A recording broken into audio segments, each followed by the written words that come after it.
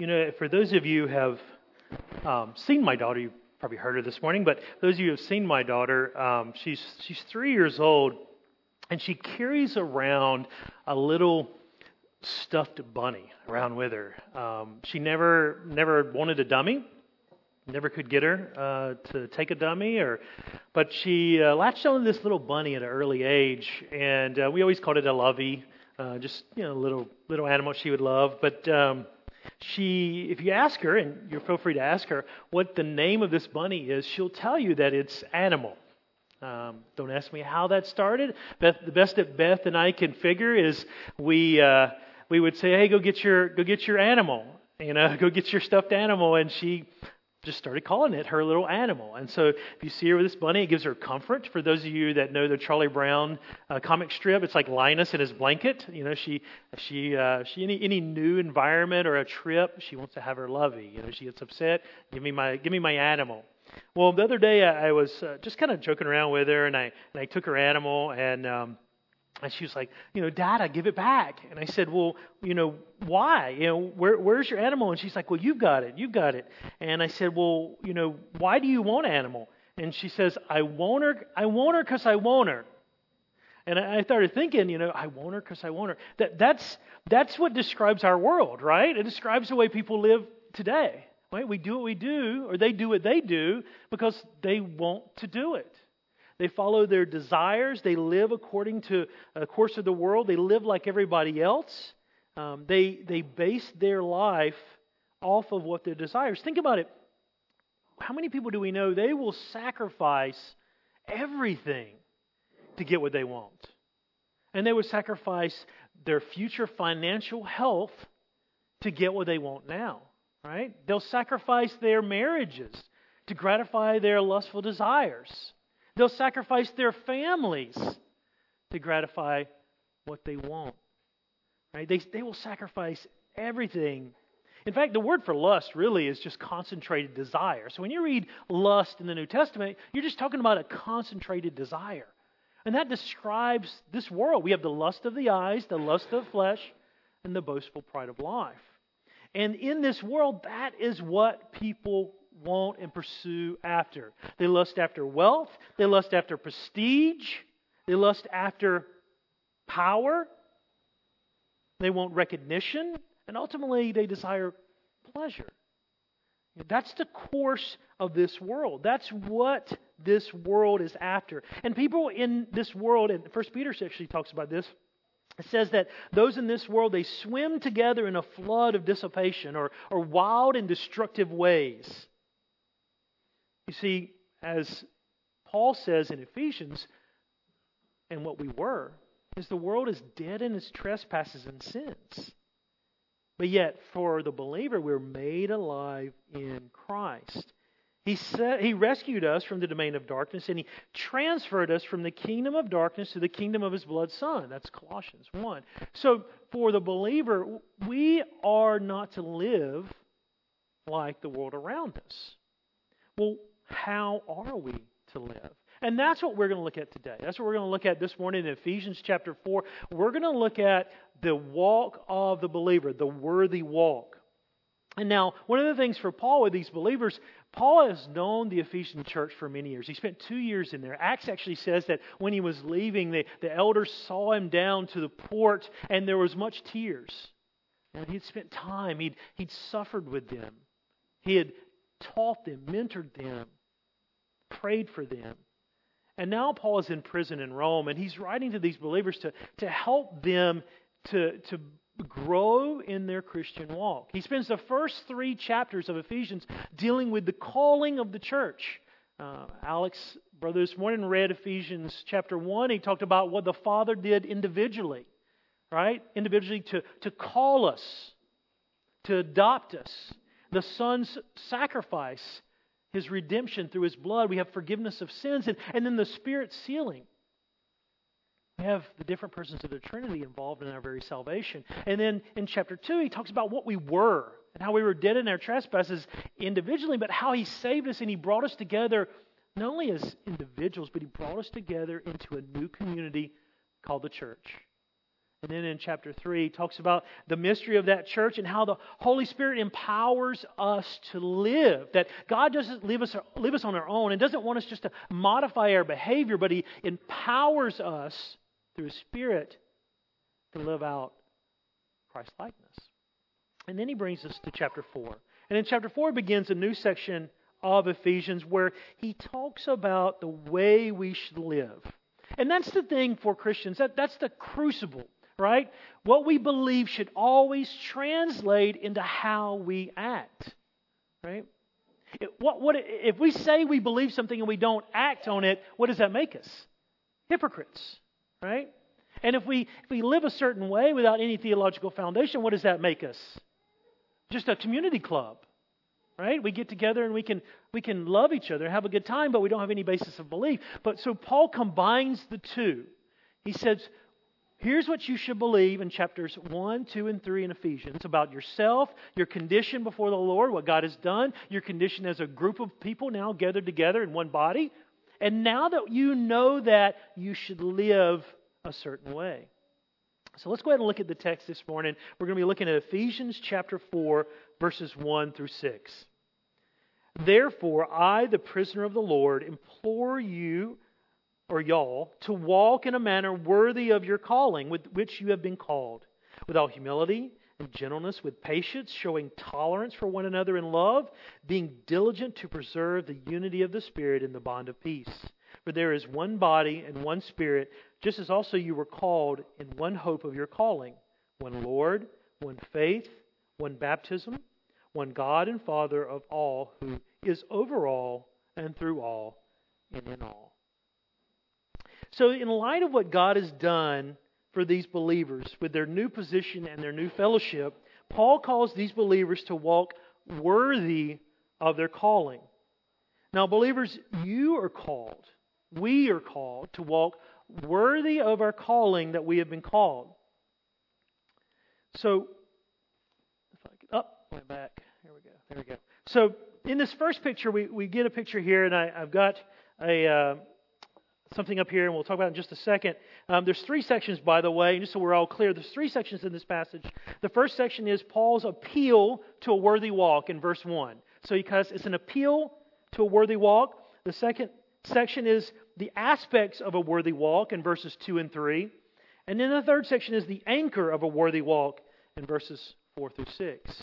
So I alliterated it for you to help you remember it. So you have the appeal, the aspects, and the anchor of a worthy walk. So believers, Paul starts out this section when he says, I urge you, or I implore you to walk in a manner worthy of your calling. It's interesting that Paul gives himself as an example. When he calls them to walk worthy of their calling, he basically gives himself. He says, look, I'm a prisoner. And he says, I'm a prisoner of the Lord. Notice he doesn't say I'm a prisoner of Rome, because Paul understands his circumstances are brought on by the sovereignty of God. And he uses himself, in fact, in the Greek, he emphasizes I. He says, therefore, I am a prisoner. Right? His example is what he's calling them to imitate.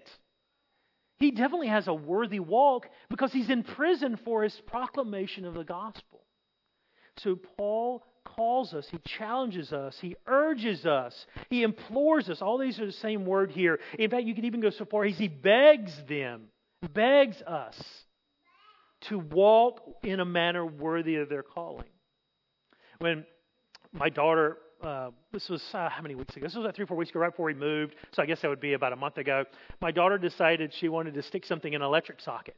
You know, she's 3 years old, and she found one that didn't have a cover, and she's trying to stick it in there. And Arden comes and goes, Dada, and I was like, what? She's Arden, come here quick. You know, look at Addie. So I run in there. I'm like, no, you grab her. What are you doing? And you better believe I didn't just implore her. I exhorted her. I urged her, Addie, do not do this. It is dangerous. It's electricity. It will hurt you. Right? That's the attitude Paul here. He's imploring them. He's urging them strongly. Like, take what you've learned and live on it. Now, when you think about a walk worthy, the walk in Scripture is always our conduct of life. The great thing about Ephesians, and a lot of Paul's writing, Paul loves the word walk. He uses it over and over and over. But Ephesians, there's 5 walks in a stand, right? You walk worthy of your calling. You walk in love, walk in light, walk not as the Gentiles, walk as wise men, and then you stand firm. Oh, and you walk in love, and then you stand firm. So there's 5 walks in a stand, and that's how this section, this rest of the book of Ephesians all breaks up. Paul's telling these believers and us how we should live. Okay. Now, the reason I had this picture, this is actually a first century balance scales, right? I dug it up in Greece. This is very interesting. I haven't seen it personally. It would be nice to see. It's a picture I got off the internet. So walk worthy of your calling. The idea for walk worthy, the word for worthy is you give equal weight to. So in the Greek, it's a picture of you're bringing up the scales, right? So on one side, you have your calling. You have what God has done. Each member of the Trinity has been involved in your salvation, right? You have what He's done to bring us together as a corporate body, right? He's empowered you through the Holy Spirit to live obediently on one side, and then the other side, what? Should be your life. Should bring up the scales. And that's Paul's picture here when he says, walk worthy of your calling. Your life should give equal weight to what God has done for you. And so, what a powerful picture. He actually uses this same picture again in Colossians. So, to walk worthy of our calling. What more motivation can we have to live our lives than what God has done for us? Whenever you forget, and we did this reminder, whenever you forget what God has done, read Ephesians 2 when Paul says, you were dead in your trespasses. You were spiritually dead. But God, being rich in mercy, because of His great love which He loved us, made us alive together in Christ. Right? So we're to live a life walking worthy of our calling. Now, brethren, it's interesting when you think about the word for church. In Greek, it's ekklesia. Literally, the word ekklesia means the called out ones. That's who we are.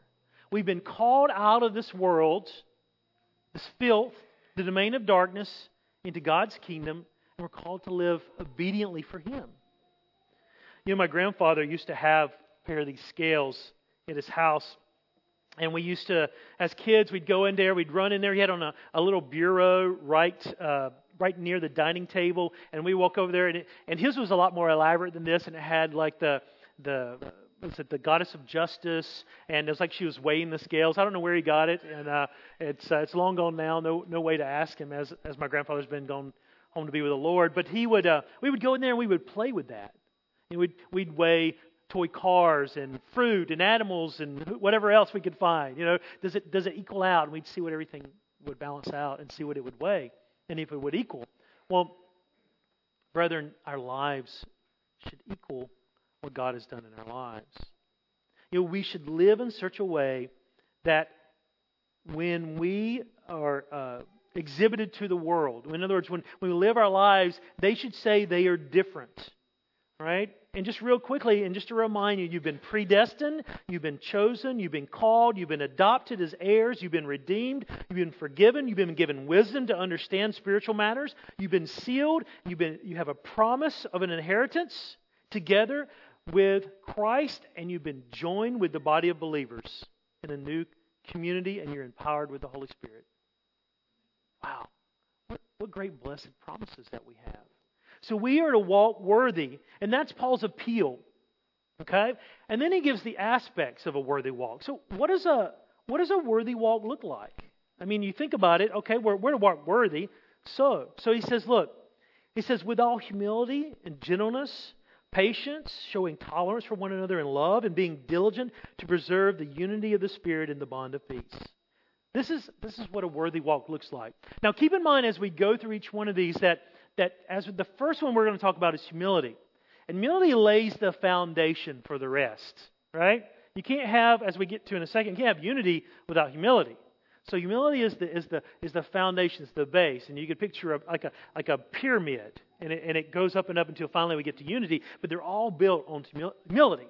So that's laying it out for you. So humility defined as a proper estimation of oneself and a proper estimation of God. So when you are tempted to be prideful, the remedy for that and the opposite of that is humility. It's understanding where you came from, so who you are, where you were, and who you are now, and what God has done for you. It's really simple, right? How can we be prideful when we know that, as the song just said, and it was a quote of Jeremiah 9 and 1 Corinthians, that what can we boast, right? Can't boast in anything. See, we can't boast in what we've done. Can't boast in the things we have, right? Paul says in Corinthians, what do you have that you have not been given, right? 1 Corinthians, he also talks about, he says, I will not boast in anything but Jesus Christ. Jeremiah 9, let not the mighty man boast in his might, let not the rich man boast in his riches, let not the wise man boast in his wisdom, let he who boast, boast in this, that he knows me. You see, humility is understanding who we are and who God is. One of the passages I love, I love to read it, and it's one of those passages you can kind of use to stump people from time to time if they haven't really thought about it or they haven't noticed it before. But in Numbers 12, Numbers 12:3, it says, Now the man Moses was very humble, more than any man who was on the face of the earth. Now Moses wrote that, right? It wasn't added in later. Moses wrote the Pentateuch. And so when you think about Numbers and you think about Moses was the very epitome of humble, he was the most humblest man of all. How could he write that and still be humble? Right? That's one of those things you can use to kind of stump people. Well, the answer is very simple. The answer is found in Acts 7, in Stephen's sermon to the Pharisees right before they stoned him. In Acts 7, Stephen actually says in verse 22, give me a second, I turn there myself, says, Moses was educated in all the learning of the Egyptians, and he was a man of power in word and deeds. But he was approaching the age of 40, entered in his mind to visit the brethren, the sons of Israel. And when he saw one of them being treated unjustly, he defended him and took vengeance for the oppressed by striking down the Egyptians. And listen to this. For he supposed, or he reasoned, that his brethren understood that God was granting them deliverance or salvation through him, but they did not understand. You see, Moses spent 40 years as a prince of Egypt learning that he was something. And he thought because of he knew he was a Hebrew, right? And he knew that, well, God had destined him for something. And in his mind, he reasoned it, I'm a prince of Egypt. It must be that I'm going to deliver Israel, right? And he knew of the promises that he'd made to Abraham, God's covenant in the promised land. So he reasoned, well, I'm going to be the deliverer. I'm going to be the salvation of Israel with my position. And we're going to lead a political uprising. We're going to overthrow Pharaoh and let's go. Woo! Well, we all know what happened, right? They laughed at him, called him out, and then Pharaoh decided he was going to execute judgment. And Moses fled into the wilderness, and for 40 years, God taught him that he was nothing. Right? And when Moses was ready, God used him. And God made it plain that it wasn't Moses that delivered Israel, but it was God Almighty. So Moses knew, now this is Moses writing when he's in the wilderness with the stubborn generation of Israelites. He's walking around and he writes this and he knows that he's nothing. He's nothing without God. He's nothing. He was born as an Israelite, educated as a prince, and then spent 40 years as a shepherd, learning that nothing he did mattered. It was all about God and what God was going to do. Hudson Taylor, famous missionary to China, was visiting a Presbyterian church in Melbourne many years ago, and the person who was announcing his arrival and introducing him to the congregation, went on and on about Hudson Taylor's works and what he was doing in China and the blessing that God was doing. And he got up and he said, I want to welcome Hudson Taylor, the illustrious Hudson Taylor. Hudson Taylor walked up to the podium and was quiet for a second. And then he said, no, I'm a little servant of an illustrious master. See, that's humility. It's the truth of where we are, who we are, and who God is. By the way, truth is reality as God sees it. Just as a side note. So when you think about truth, it's reality. So when you say, what's the truth about our condition? Well, the truth is we were nothing, and it wasn't for God saving us, we'd still be nothing. We'd still be dead in our trespasses. So humility is that base foundation that governs every other aspect here. Every other way that we demonstrate our walk, humility is that basis. And then he gets down and he says, all right, well, let's look at gentleness. Okay? So he says humility, gentleness. Gentleness is emotions under control. It's not weakness. Another word for gentleness is meekness. In our culture, we kind of have this idea of gentleness and meekness, and that person's weak. That's not the biblical idea. The biblical idea is strength under control. Jesus himself was meek, and I'm sure every one of you would not say that he was weak, right? He was meek. He controlled that power. And so gentleness is an attitude that submits to God's dealings without rebellion, but it also submits to unkindness without retaliation. It's ability to waive one's rights for the sake of the gospel, and you're willing to suffer loss no matter what the cost. It's kind of that, for those of you that love the ocean, it's kind of that point where it's not a flat, calm sea, and it's not a raging storm, but it's kind of a middle ground. You have that potential of a storm, but everything's still under control. Right? This word follows closely with that humility we talked about forward. It builds upon it. Because what Paul is talking about here, and this is the thing to remember, whether it's the humility as the base and now the gentleness, is he's talking about our lives corporately. That's when he says, I implore you, I urge you plural, in the South we'd say that's y'all. He's urging all of y'all, and just as he's talking to the Ephesians, all of us to walk worthy of our calling by practicing humility towards one another, a gentleness towards one another. We want to protect this body, protect us from division, and ultimately that's what Paul's going to be talking about here in a second, but protect us from division. Show humility. Show gentleness towards one another. Right? It's the opposite of rudeness and abrasiveness. We're dying to self. We're willing to suffer abuse, insult, or injury because we love each other. It's not a hypocritical concern for others, right? That's kind of I'm only concerned because of what I can get from others. It's not just a concern, right? It's a real consideration for others, motivated by love for them. We control our energy, we control our emotions in the midst of hard circumstances, and we don't allow the pressures from the outside world to influence how we treat other people. Right? I'm guilty of that at times. Right? I've had a rough day. I'm not gentle with my wife. I'm gentle with my kids. Right? I'm irritable or rude, and I have to ask wife's forgiveness. And, honey, I've had a rough day. It's been a stressful day. I've allowed the circumstances of this world, the hard circumstances, to influence me, and I'm not being gentle. Fathers, when we're dealing with our kids and our children, we have to remember, and mothers as well, we have to remember that we want to be gentle with them. Right? It doesn't mean we're wishy-washy milquetoast. Right? We still take a firm stand on the truth, but we also are gentle with them. We're kind. We help them to understand that we love them, we care about them.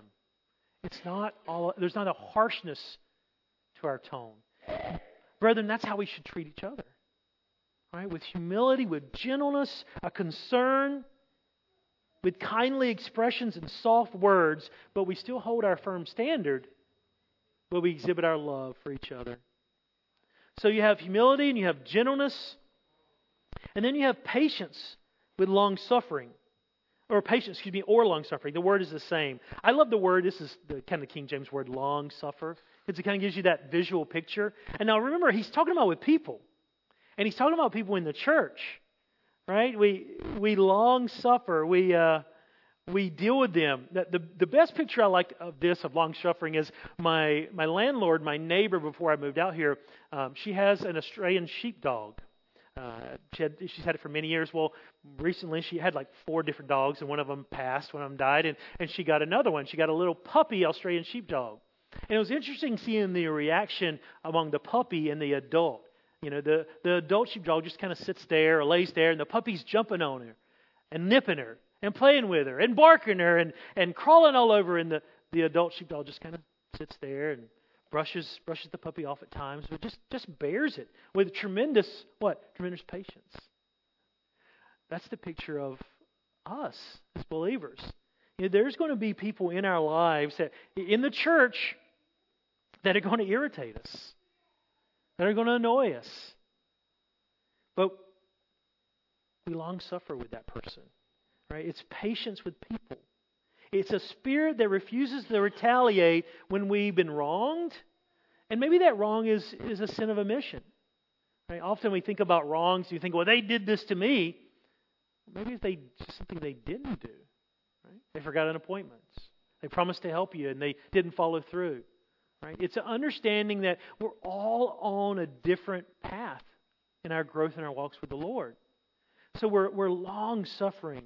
It was interesting as I was looking for examples to try to describe that. Strabo, a Greek philosopher, he spoke of a city under siege, right? They've been surrounded. And he said the citizens of the city, they planted turnips with the hope that they'd be able to eat their produce before the city fell. That's the idea of long suffering. See, we suffer with people, right? Knowing that the hope is that they're growing and maturing. Now, I praise the Lord, of the men in my church who long suffered with me when I was a new believer. You know, you're a new believer, you think you know it all, right? You think you know it all, you think you have it all switched on, and those brothers, they come alongside and, son, let me talk to you for a minute, you know. Or the fact that sometimes they didn't even say anything, and you know they went home and prayed for me. You know, looking back, the things I said and the things I did, you know, we have to remember when we were new believers. For those of us that have walked with the Lord for a while, we have to remember that not everyone is where we are. Not everyone has been through the same trials. It's interesting in Romans. Romans talks about trials produce perseverance. Trials produce patience. So be careful if you pray for patience. God will send you a trial. Right? But for us that are older and walk with the Lord for a while, we've been through trials in our life, and God has produced that patience. So we're to show the humility, we're to demonstrate the gentleness to each other, we're to long suffer, to be restrained in the midst of hard people. But we're also to put up with one another in love. I love this idea here. He says we're to tolerate each other. There's going to be times when in the community of believers where it's not just we're suffering with people's immaturity, but we're showing patience, we're tolerating their quirks, right? I mean, we tolerate Josh all the time, you know. We tolerate, and you know what? He tolerates us, right? He tolerates our quirks. So it's more than just the patience and long suffering of people's immaturity from the previous category, but it goes even farther. He said we're putting up with people. We're spirit empowered to tolerate those in the church. Where we come from different backgrounds, right? We come from different places. Right? You know, I'm learning you guys. You're learning me. I come from a different country. Right? Many of you are not originally from South Australia. We put up with each other because we love each other. We care about each other. We're willing to overlook those things. Love covers a multitude of sins. It's 1 Peter. That's what he's talking about. He's talking about those things that people do to you that they're not open, rebellious, defiant acts against God, but they're irritable. right? Maybe they say an unkind word. Maybe they forget to do something. Maybe they're just quirky, right? We're all on a different path in our walk with the Lord, right? We're all trying to work worthy of our calling, but we're all growing in our maturity. And we're not all at the same spot. Praise the Lord for that. Praise the Lord. Can you imagine if we all knew the same thing? If we're all at the same spot? Who would you go to ask advice to? I don't know. I'm not there yet. How should I raise my kids? I don't know. My kids are same age as your kids. Right? How should I deal with this person at work? I don't know. I haven't worked with them yet. We're all in different levels, different places in our walk. But praise the Lord that as a community of believers, as Steve is, I don't know if he coined the term, but I'm going to use it. It's our forever family, right? My family is on literally the other side of the world. This is my family. This is your family. Right? We care about each other. We put up with each other. I had a friend in seminary that he always wanted to compare everything. He was not from the United States, but he always wanted to compare everything in the States to where he'd grown up. And nothing was good enough.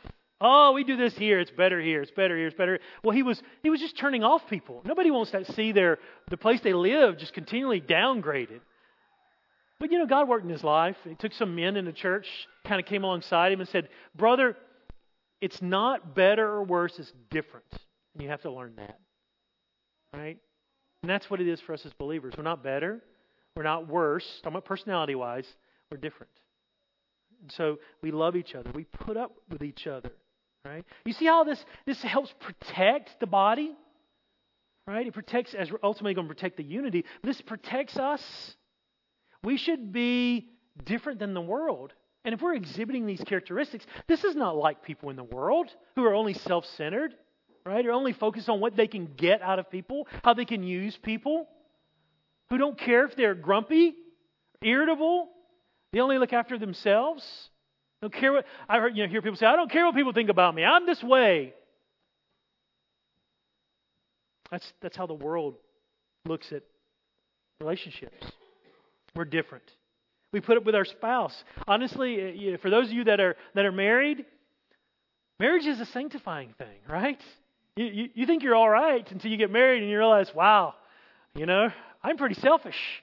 And your wife and your husband will let you know that. And they should, right? We don't realize how selfish we are. And then we have kids, and then we start realizing, oh my Lord, my son's imitating me. Where did he learn that? Oh, how sanctifying is that? Or how sanctifying is it to tell your son, if you would only obey, I would bless you in so many ways. I said that to my son not too long ago. Holy Spirit just goes, little dinging, little bells in your mind. If you would only obey, those words. Or you tell my son, Arden, I don't have to tell you every little detail of what I've got stored for you for today. I just need you to obey at this moment. I said that to my son, getting him in the car one time. Right? God goes, if you would only obey in the moment, you don't have to know the whole path I had laid out for you. Right? You see, we tolerate our spouse, we love our spouse, and we do it always in love. Notice that the love is the motivation. We're showing tolerance, we're showing patience for one another in love. You can't do this, brethren, in your own strength. Love the Holy Spirit, right?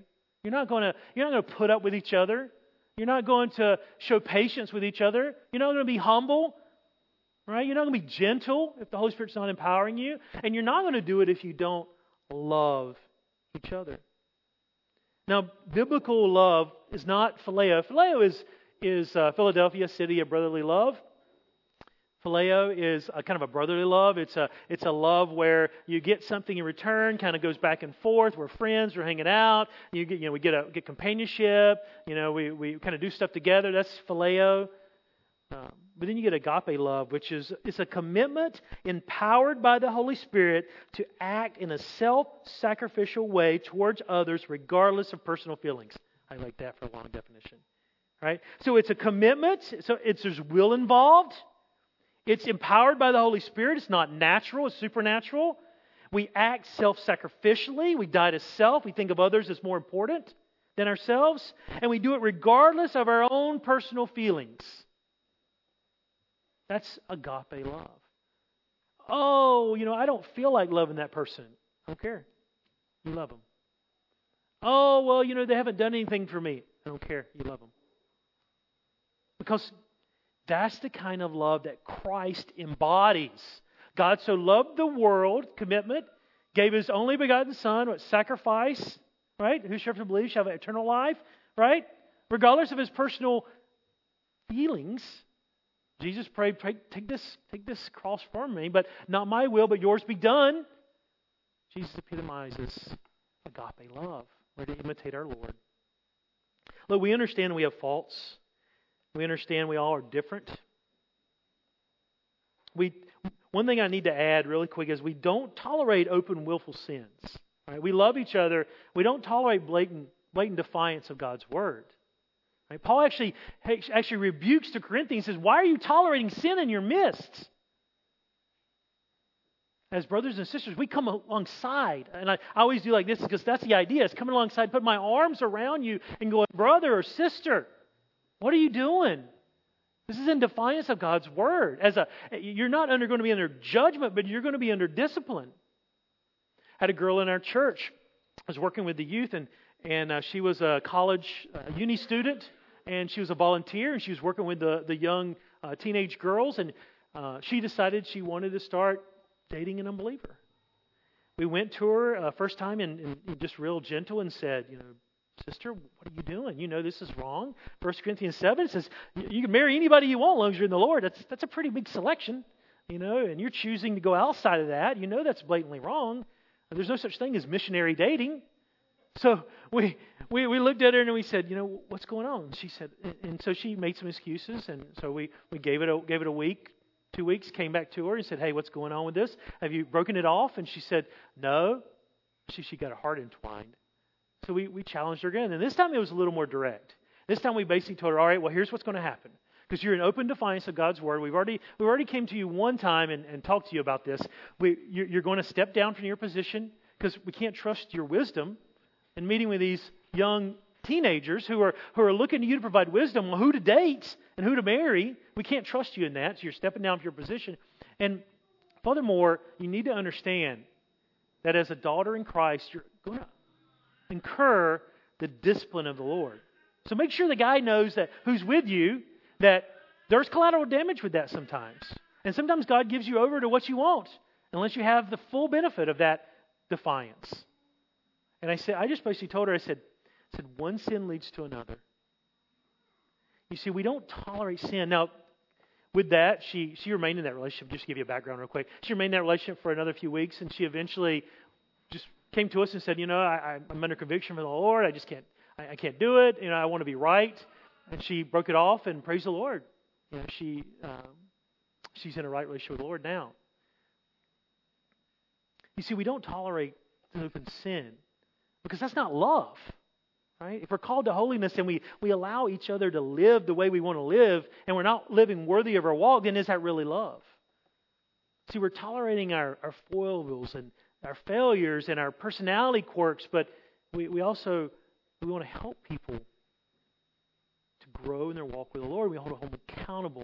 The great thing about home groups is that not only we get to know each other, we hold each other accountable. If you're not there, then, hey, where was Ryan this week? What was he doing? Was he just, skipping? Is he doing all right spiritually? I'm going to give him a call, right? What's going on? Not that he wasn't there. He was there this week, so I wasn't. So we put up with one another.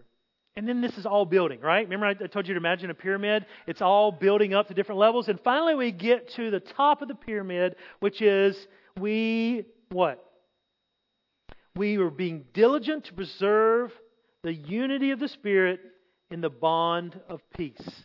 So one thing that's interesting about this is we aren't told to pursue unity. Right? I've heard plenty of Christians, even growing up, say, "Oh, we need to be unified. We need to pursue unity. We got to get more unity." We're already unified. Realize that? The unity is produced by the Holy Spirit. He takes us individually, God saves us, and then He unites us together in Christ, in union with Him. And when we're in union with Him, we're also in union with what? With everybody else in the one body.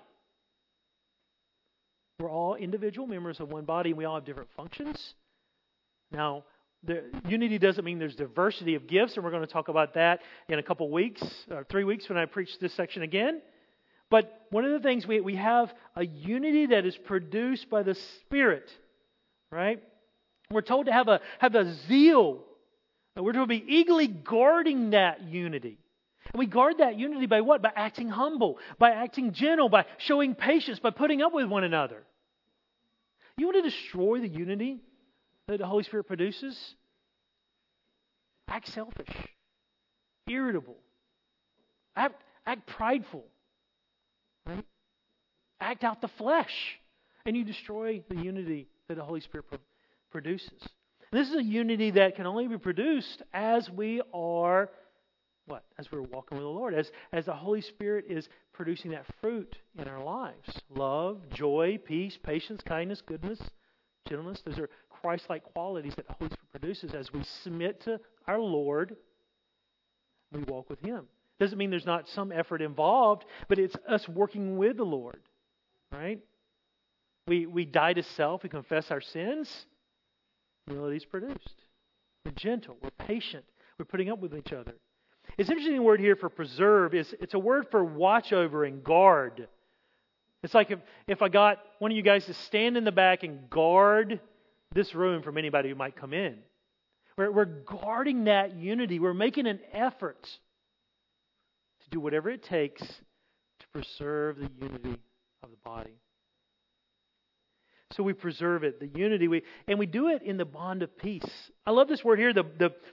It's like, if you could imagine each one of these things, humility, gentleness, they're all links in a chain, right? We're all chained together.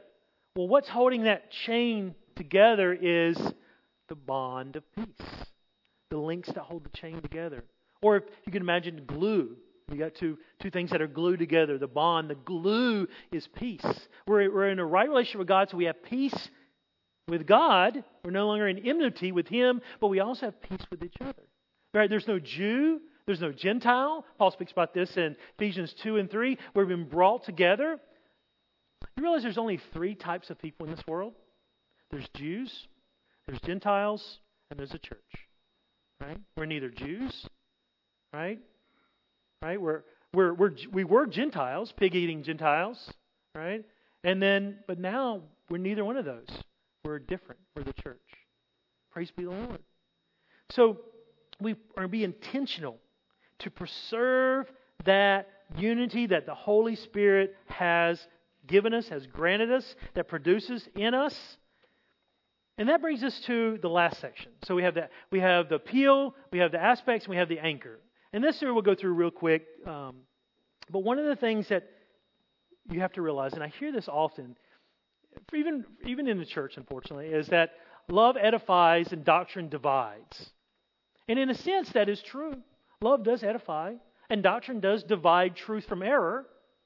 Right? But it doesn't divide us. It provides us a foundation. And that's what Paul is talking about here. The anchor of the worthy walk is what we believe. Like I said at the beginning, if we don't have something to anchor us together, then we're just a social club. We just get together and we talk about our work week, and we talk about how we can network, and we can talk about the kind of cars we drive and the weather and what else we want to talk about. Sports teams. And there's nothing wrong with these things, right? But that's all we talk about, right? But as believers, we are not a social club. We are founded on the Word of God. We are founded on fundamental truths. And that's Paul's point here. He said there is one body. And first of all, there's one corporate body. We're all united together in Christ. Like I said before, there's no Jews, there's no Gentiles, there's just the church. He says there's one Spirit, right? The Spirit illuminates and opens our mind to understand. 1 Corinthians 2, the Spirit calls us to salvation. A natural man cannot understand the things of the Spirit of God. The Spirit helps us to understand those things. Right? The Spirit brought us in union with Christ. It brought us in union with each other. The Spirit in Titus says the Spirit washes and regenerates us. Ephesians 3 says the Spirit empowers us. Right? It illuminates us, illuminates our minds to understand the deeper things of Scripture. There's one hope. The hope is the certainty of our calling. Colossians says that our hope is the basis for our faith and love. Right? So we have one hope. It's a living hope. We have one Lord. There's not one Lord for the Jew. There's not one Lord for the Gentile. The Ephesians, in Acts, you can read over and over, they tried to shout Paul down. Great is Artemis of the Ephesians. They believed Artemis was Lord. No, there's one Lord who we have redemption, we have resolution, we have hope. He's our head. In fact, other night in home group, we were talking about 2 Peter 2:1 and how false teachers will deny the Lord. They would deny the lordship of Jesus Christ. Augustine said, Jesus Christ will be Lord of all, or He will not be Lord at all. In other words, He's going to be Lord of your life, or He's nothing. There's one Lord. There's one faith. We have saving faith. It goes beyond a mental assent. The demons believe. Do you realize this? And this is an interesting thing about it. James said the demons believe and they tremble. The demons have great theology. Right? They know who God is. Exactly who He is. They know they've been in His presence. They were fallen angels. They know He's holy. They know He's powerful. They know He's created all things. They know the condition of man. Right? They can understand mentally salvation, not experientially. There's no salvation for demons. They can understand the necessary for blood, for sacrifice. They understand the future redemption that's coming in judgment. Demons have great theology, but they will not submit to Jesus Christ as Lord. So we have one faith. It's a saving faith that goes beyond mental assent. And then it also has to do with an objective. The content of the Word of God, there's one faith that's been delivered to the saints for all time. We're not adding to it. We're not subtracting from it. It is the faith that we believe in. The faith that is handed down from the apostles in a long chain that dates back thousands of years until the present time, even now. There's one faith. Then there's one baptism. One baptism is the outward sign of an inward reality. Right? We're baptized. We're died with Christ. We're raised with Him. Right? The water washes away our sin, just like Christ's blood washes away our sin. It's an outward sign of an inward reality. I once heard, there was a guy I was in Bible college with, and he got it wrong, and we helped him to realize he got it wrong, but he believed that, he related baptism as, if you can relate this baseball term, if you don't understand, I apologize, but there's different bases. You go from home, the first base, the second base, the third base, back to home, and when you get around the bases, you get a run, you get a point. Well, he said, well, baptism is like, you're saved, you believe, you confess, and then you're baptized, and you join the church, and then you're saved. He actually added it into the necessary steps for salvation. Now, he was trying to think of a great illustration, an analogy. We were trying to say, no, brother, it's not right. Right? Baptism, it isn't baptism that saves us. Baptism is a picture. Just like communion is a picture, a symbol of what Christ has done for us. So there's one baptism. In this water baptism, in this baptism, we're baptized in one name, in one new community. Right? So Paul just lays these out. He's just hammering them out. There's one Lord, one faith, one baptism. And then finally he says there's one God and Father of all, who is over all and through all and in all. The Jews didn't call God Father. But we can. Paul says in Ephesians 3, he says, for this reason I bow my knees before the Father. It's interesting in the Greek, it's proston pater. In Greek, proston is before thee. Okay? But it's a bigger picture than that. It literally means in the face of. John uses the same phrase in Revelation when he says the Antichrist will blaspheme God, proston theon. He will blaspheme to God's face. But we can go to the Father and call Him Father, and go to God and call Him Father, and we can do it and go literally in His presence. We can address Him as Father. And he said He's over all. He's sovereign. We can address the sovereign God of all the universe as Father. And he said He's through all. It's an agent of instrumentality. Something is accomplished through Him. God is all powerful. He works all things according to what? The counsel of His will. Okay, Ephesians 1:11.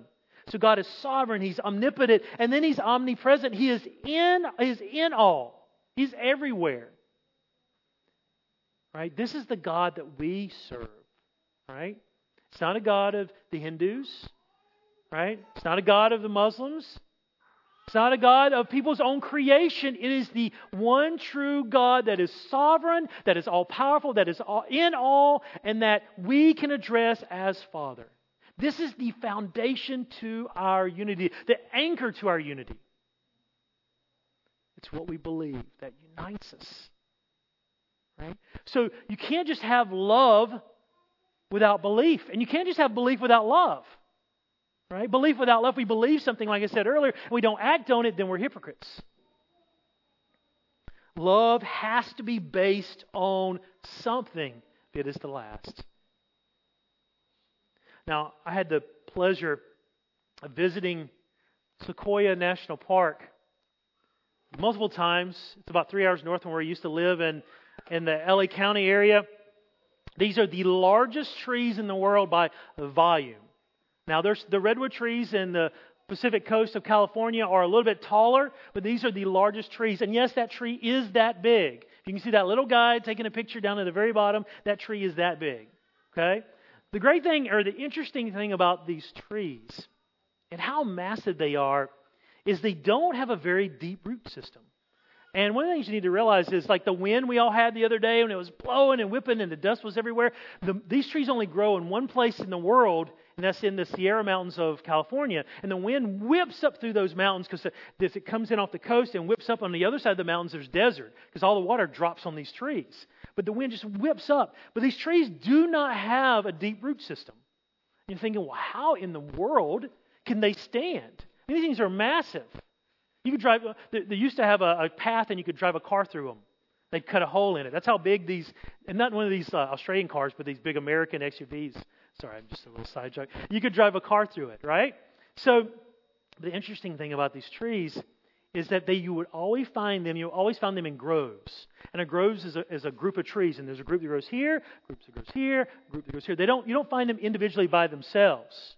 What you can't see on the other side of there is there's a grove all around this area. So it's a huge grove that you're in. And what they do, their roots all intertwine. And what happens is when the wind blows, the roots intertwining together is what causes them to have stability. So when the storms come and the winds blow, individually they don't bear the load, but as they bear the load as a group. What a great picture of the church, right? We're all at different heights, different levels of growth, but we're all rooted together, bound together in love, bearing life's storms, bearing each other's foibles and trials and personalities. What a great picture of the church. Brethren, we've looked at today the appeal to a worthy walk, to live a life that is worthy of your calling. Guys, we've talked about the aspects and what it means to demonstrate that worthy walk. And we've talked about what it is that anchors our worthy walk. You see, our lives are not meant to be lived alone. We're to live together in the community of believers. What a great name for a church, New Community Church. That's what we are. We're a new community. We're different than the world. And together we can persevere through the storms of life. We can persevere with each other. And we are to live a certain way, in such a way, that the world sees our love and sees how different we are. Right? When we share the gospel with those around us, they see that our lives together are different. When unbelievers and visitors, and if you are one, you're welcome, you come in and visit us, they should be just blown away by the love that we have for one another. Praise be to God. If we love in this way, we are different from a world that is full of selfishness, full of self-lovers and self-promoters. We draw others to Christ, and we demonstrate the power of the gospel of Jesus Christ to transform lives. We are evidence that the gospel has power. Brothers and sisters, love each other and walk worthy of your calling. Let's go to the Lord in prayer. Heavenly Father, what a blessing it is to go to your word, to be challenged, to be exhorted, to walk worthy of our calling. Father, I just pray for each and every one of us here individually that we would be drawn near to you. Father, that we would go to our anchor, our foundation, that we would learn who you are and what you've done. And Father, that we would fix our minds and our hearts to love each other. Father, produce in us a love that is willing to bear up under all things. Help the world see that love demonstrated. Father, give us boldness to share the gospel. Help others to see that your gospel has power. What a wonderful time of fellowship you've given us around your word. I pray that you would use it to strengthen our faith and draw our hearts into greater repentance. In Jesus' name, amen.